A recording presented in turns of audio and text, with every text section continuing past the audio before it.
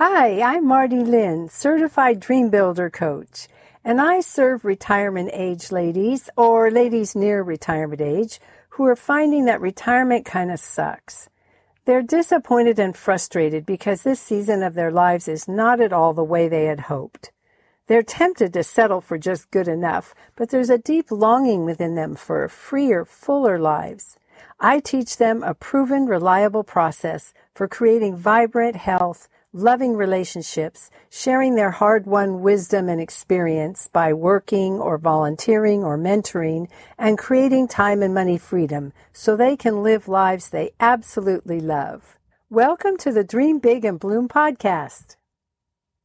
Today I'm talking about another foundational principle of dream building, which is changing your perceptions or seeing the good in every situation. The reason this is so important is that in order to attract what we would love in our lives, we have to be operating at a high vibrational frequency. If we're feeling discouraged or overwhelmed by outside circumstances or situations, we're vibrating on a very low frequency. This is actually the law of attraction in action. Does this sound challenging to you right now?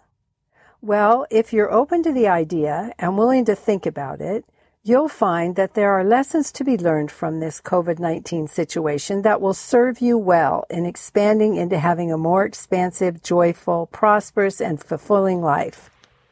You've probably figured out by now that economic crises happen every few years. It's actually a fact of life, like the ebb and flow of the ocean.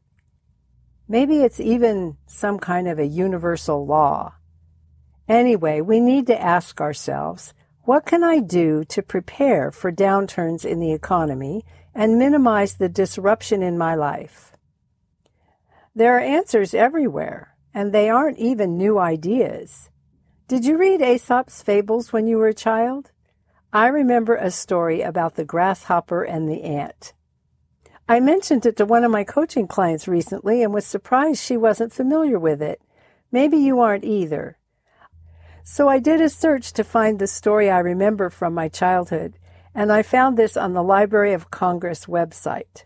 Quote, Aesop's fables, also called the Aesopica or Aesopica, are a collection of stories designed to teach moral lessons credited to Aesop, a Greek slave and storyteller thought to have lived between 620 and 560 BCE.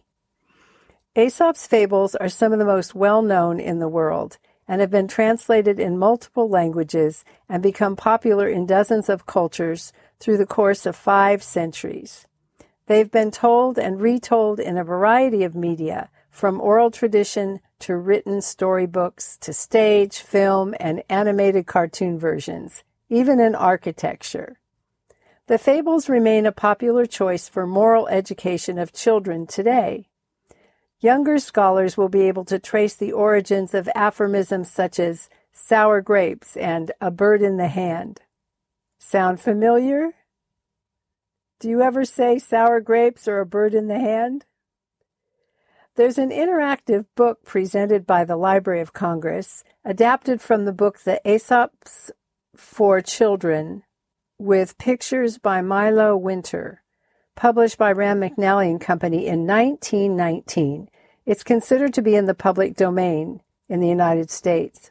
I'll put a link in the show notes if you want to see it. Milo Winter's pictures have been transformed for this interactive book, and now readers can interact with the charming illustrations to see and hear them move. Anyway, here's the ants and the grasshopper story. One bright day in late autumn, a family of ants were bustling around in the warm sunshine, drying out the grain they had stored up during the summer, when a starving grasshopper, his fiddle under his arm, came up and humbly begged for a bite to eat.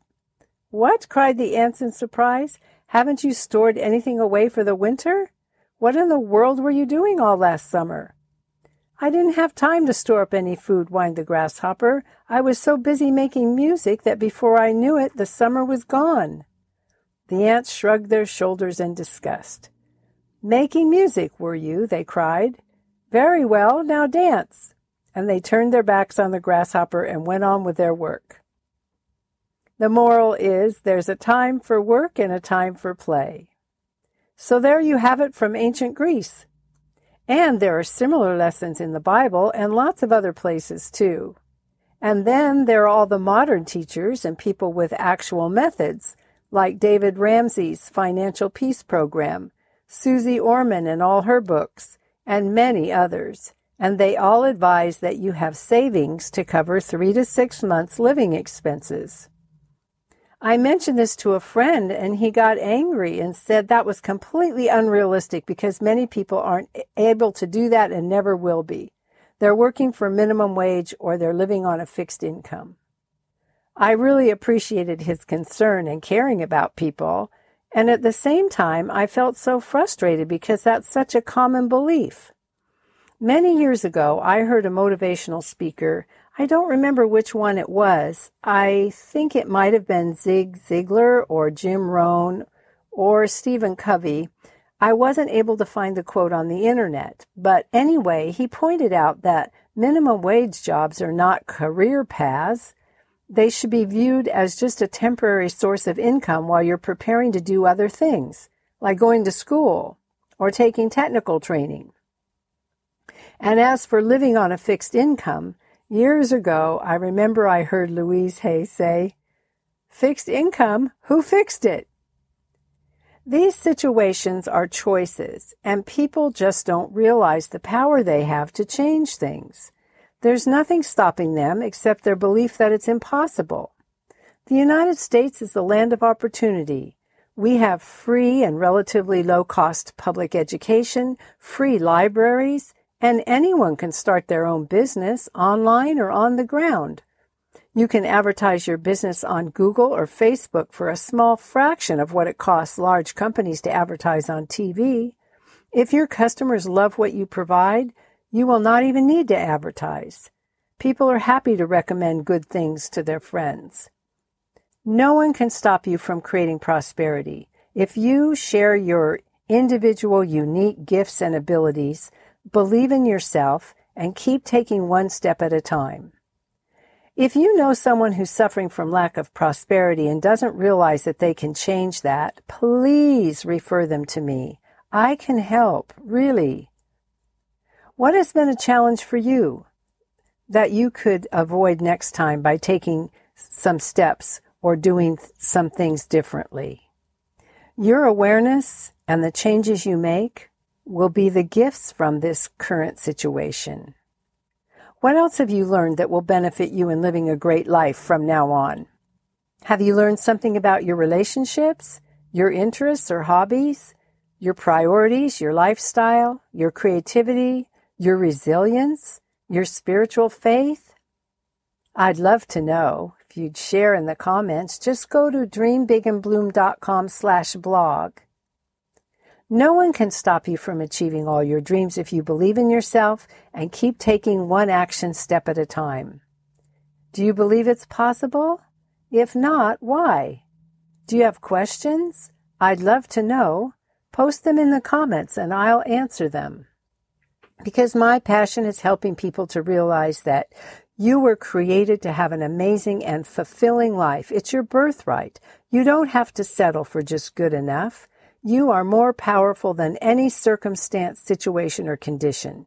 You absolutely can create the life of your dreams. If you have questions or if you'd like to be coached on the podcast, post in the comments and let me know.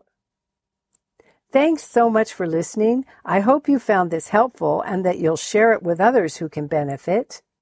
I believe in you and I'm cheering you on. So dream big and bloom. And be sure to let me know how you're doing by posting in the comments at dreambigandbloom.com/blog. Bye for now.